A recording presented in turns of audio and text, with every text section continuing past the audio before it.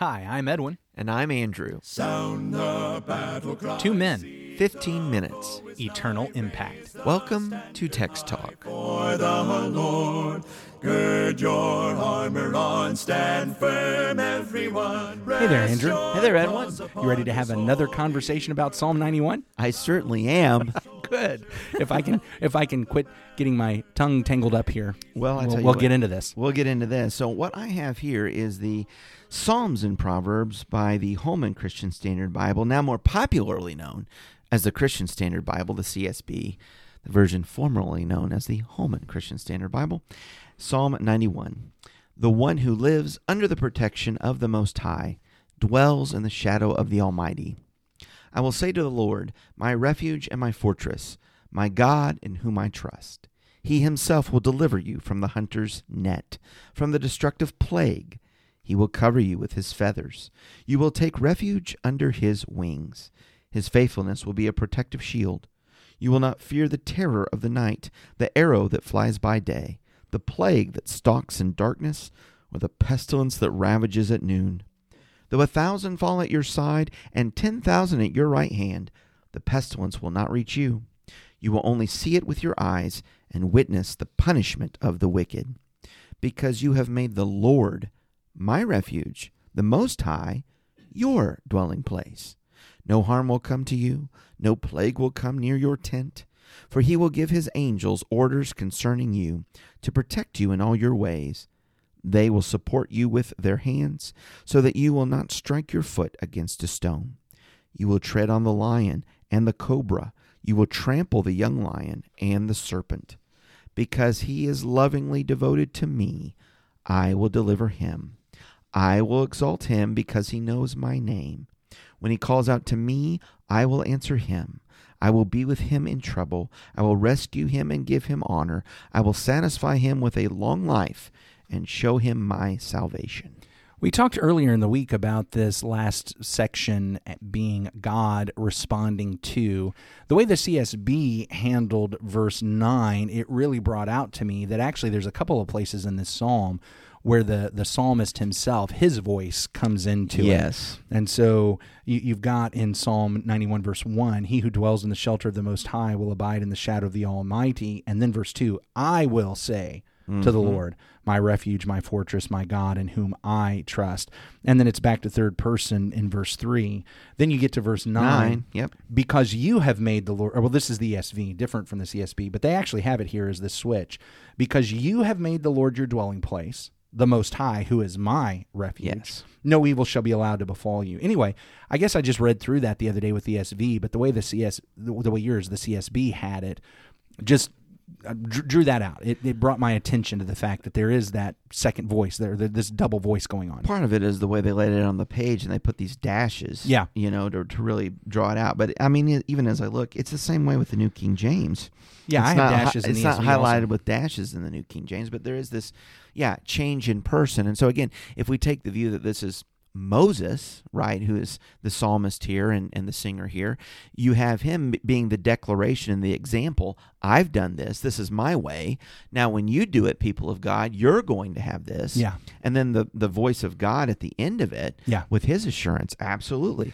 I will be the refuge, and I will lift you up, and I will deliver. And so what happens is we get to these final verses, and again, because he holds fast to me in love, I will deliver him. Well, there's that first person again, and so our first thought is, now the psalmist is speaking again. Mm-hmm. Except we hear what this voice says, and we're like, well, that's not the psalmist. The psalmist can't make that declaration. It's beyond the power of the psalmist to do that. Yeah, so that's what causes us to say, this is actually supposed to be God speaking back, responding back to that. And which, again, to this idea of Moses being the author of this psalm, he would be holding himself up as the leader, the prophet, the example, saying, I'm doing this first. And that's not to say that a David would not be that person. No. But Moses certainly was this key prophet of God. All the people are to look after him. He had an authority and a way of speaking that he had no equal. So let's just put this into Moses' time. Let's just have Moses being the author. I really think that's what's going on. But for a moment, let's just assume it, even if not everybody agrees with me on that. Let's just assume it. And let's ask ourselves, Moses writes this psalm. He presents it to Israel. He says, this is what happens when God is your refuge. You have to get done with this psalm and say, what on earth would anybody do but let God be their refuge? Yeah, good point. Why would anybody say anything other than, you are my rock, you are my refuge, you are the God of my salvation, you are the God in whom I trust? Why would anybody say anything other than that? And so now what we would expect is for Israel to say, yes, going to follow you, going to do exactly what you said. That's what we expect. Yet that's not what happened. Well, it's certainly not how the history played out. I love the idea of Moses being the writer of this and this song, particularly when I think about how Moses wrote a song of Moses in the end of Deuteronomy. Yeah. For why? To prepare the people to go live in this promised land, live faithfully to God in this promised land, and Moses was not going to be there. And so we know there's one song that he gave them for that kind of instruction and preparation. What if there were two? Yeah, absolutely. What if we find a second one here in the Psalms, right? That would be about preparing and teaching the people to live in this promised land and understand, don't take any of this for granted. God is truly your refuge and dwelling place. You've actually anticipated my own thinking about this, because that in Deuteronomy 32, we do have that psalm. And in reality, honestly, Deuteronomy 32, it's like the same psalm except opposite. As Psalm 91. Yeah, yes. Deuteronomy 32, the Song of Moses, as we often call it, is at least the last part of it is like it's mentioning all the same kinds of things except opposite. And what I mean by that is Psalm 91 says, obey the Lord, and here's all these great things that are going to happen to you. In the positive, yes. Right? And in Deuteronomy 32, it's, yeah, but I know you guys aren't going to do this, and here's all the bad things that are going to happen to you. So then you have the negative. Yeah. You have the warnings and the judgments. In fact, look, I want to go back. In Deuteronomy 31, the last paragraph of 31 or 32? 31. Okay. Yeah, 31. Okay. The last paragraph. I'm going to follow almost along. The last paragraph. I'm going to follow along. When Moses had finished writing, I'm in verse, glasses, let's focus. Verse 24, when Moses had finished writing the words of this law in a book to the very end, Moses commanded the Levites who carried the Ark of the Covenant of the Lord, take this book of the law, put it by the side of the Ark of the Covenant of the Lord your God, that it may be there for a witness against you. For I know how rebellious and stubborn you are. Behold, even today, while I am yet alive with you, you have been rebellious against the Lord. How much more after my death? Assemble to me all the elders of your tribes and your officers, that I may speak these words in their ears and call heaven and earth to witness against them. For I know that after my death you will surely act corruptly and turn aside from the way that I have commanded you. And in the days to come evil will befall you, because you will do what is evil in the sight of the Lord, provoking him to anger through the work of your hands. That's a real prophetic call right there, is what we call that, right? Well, yeah, look, Moses went up while he was still alive. He went up on the mountain. I mean, like minutes after God had said, don't make any idols. He went up on the mountain. And it may have been a few days. It may have been like a month. I hear what you're saying. And, as far as stiff-necked and rebellious people, I mean, they tried to kill him a time or two. Yeah. They tried to come after him. Yes. Even after Sinai, after the Red Sea, after all of these blessings, that's exactly what happened. And so Moses says, look, I know how this is going to pan out. God is promising you all these wonderful things and these amazing things, but I know you're not going to do it. So I'm going to give you this song. I want you to learn this song, because what I want this song to do, and I really think that Moses' intention with the song, even though it becomes predictive, it's not that he's just trying to predict what's going to happen. He is trying to persuade them not to let it happen. Sure. He's giving them the song, saying, look, know this song so that you don't do what this song says. And also, hey, when we're singing this song and these things are happening all around you, well, that's a real teachable moment to you have strayed far from God. Yes. And you need to repent. When you see these things When you happen. see these things, repent. Absolutely. So here's the thing that happens. In Deuteronomy 32 and verse 15, in the song itself, again, man, now it's my turn for the glasses to have problems. You were having problems a couple weeks ago. Then you went and got new glasses. Got some new glasses. I may need some new ones here.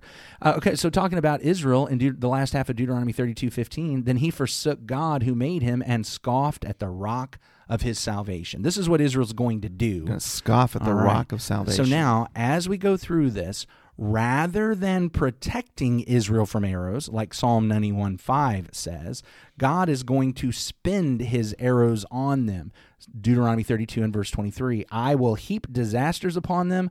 I will spend my arrows on them. And then we get to Deuteronomy 32:42, I will make my arrows drunk with blood, and my sword shall devour flesh. Rather than avoiding pestilence and wasting disease, as Psalm 91 verses 5 and 6 tell us will happen, in Deuteronomy 32 and verse 24, they shall be wasted with hunger and devoured by plague and poisonous pestilence. I will send the teeth of beasts against them with the venom of things that crawl in the dust, which actually ties to something we got later here. We've got, rather than missing out on the evil that falls on the wicked, Psalm 91 and verse 10. There in verse 23, that word disasters is the same word as evil. Rather than keeping their foot from striking a stone, as Psalm 91 and verse 12 says, in Deuteronomy 32 and verse 35, their foot shall slip. Rather than treading on lions and trampling serpents underfoot, there in verse 13 it says that they will drink the poison of serpents and the cruel venom of asps. But we also recognize that statement in verse 24, I will send the teeth of beasts against them with the venom of things that crawl in the dust. In other words, Psalm 91 and Deuteronomy 32, like I said, it's like they're the same thing except opposite. Psalm 91 is follow the Lord, and here's all the amazing, wonderful things that will happen to you and for you, he'll do for you.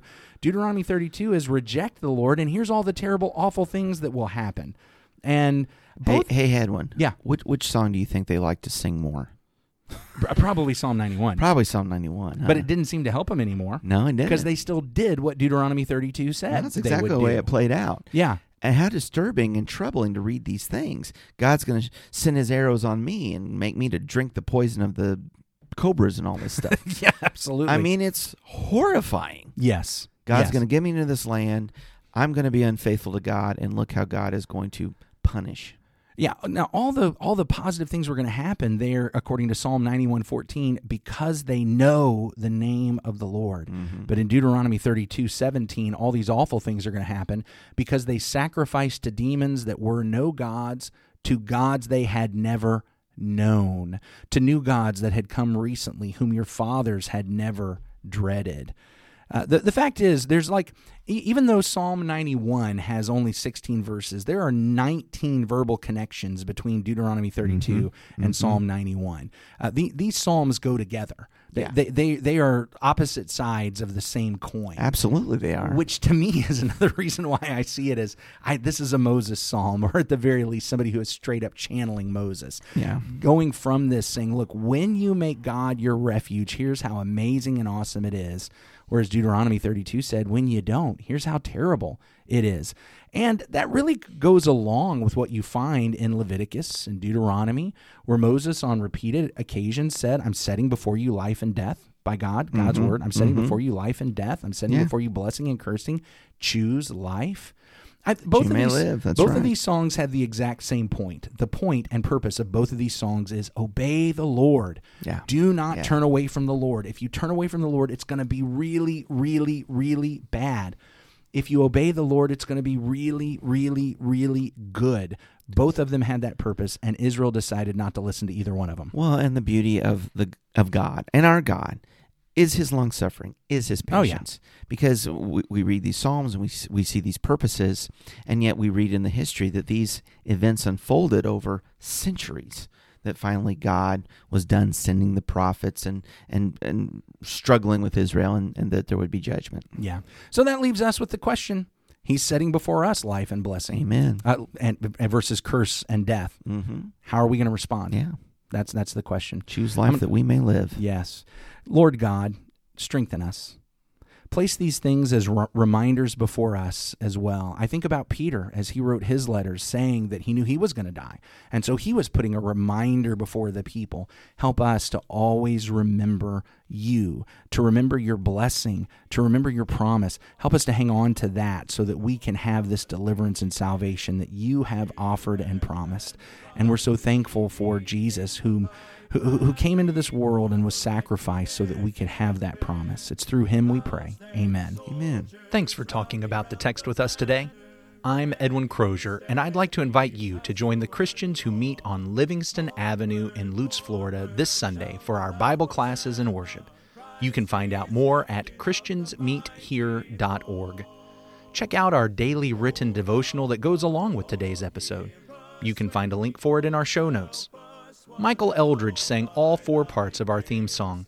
You can get more from him at acapeldridge.com.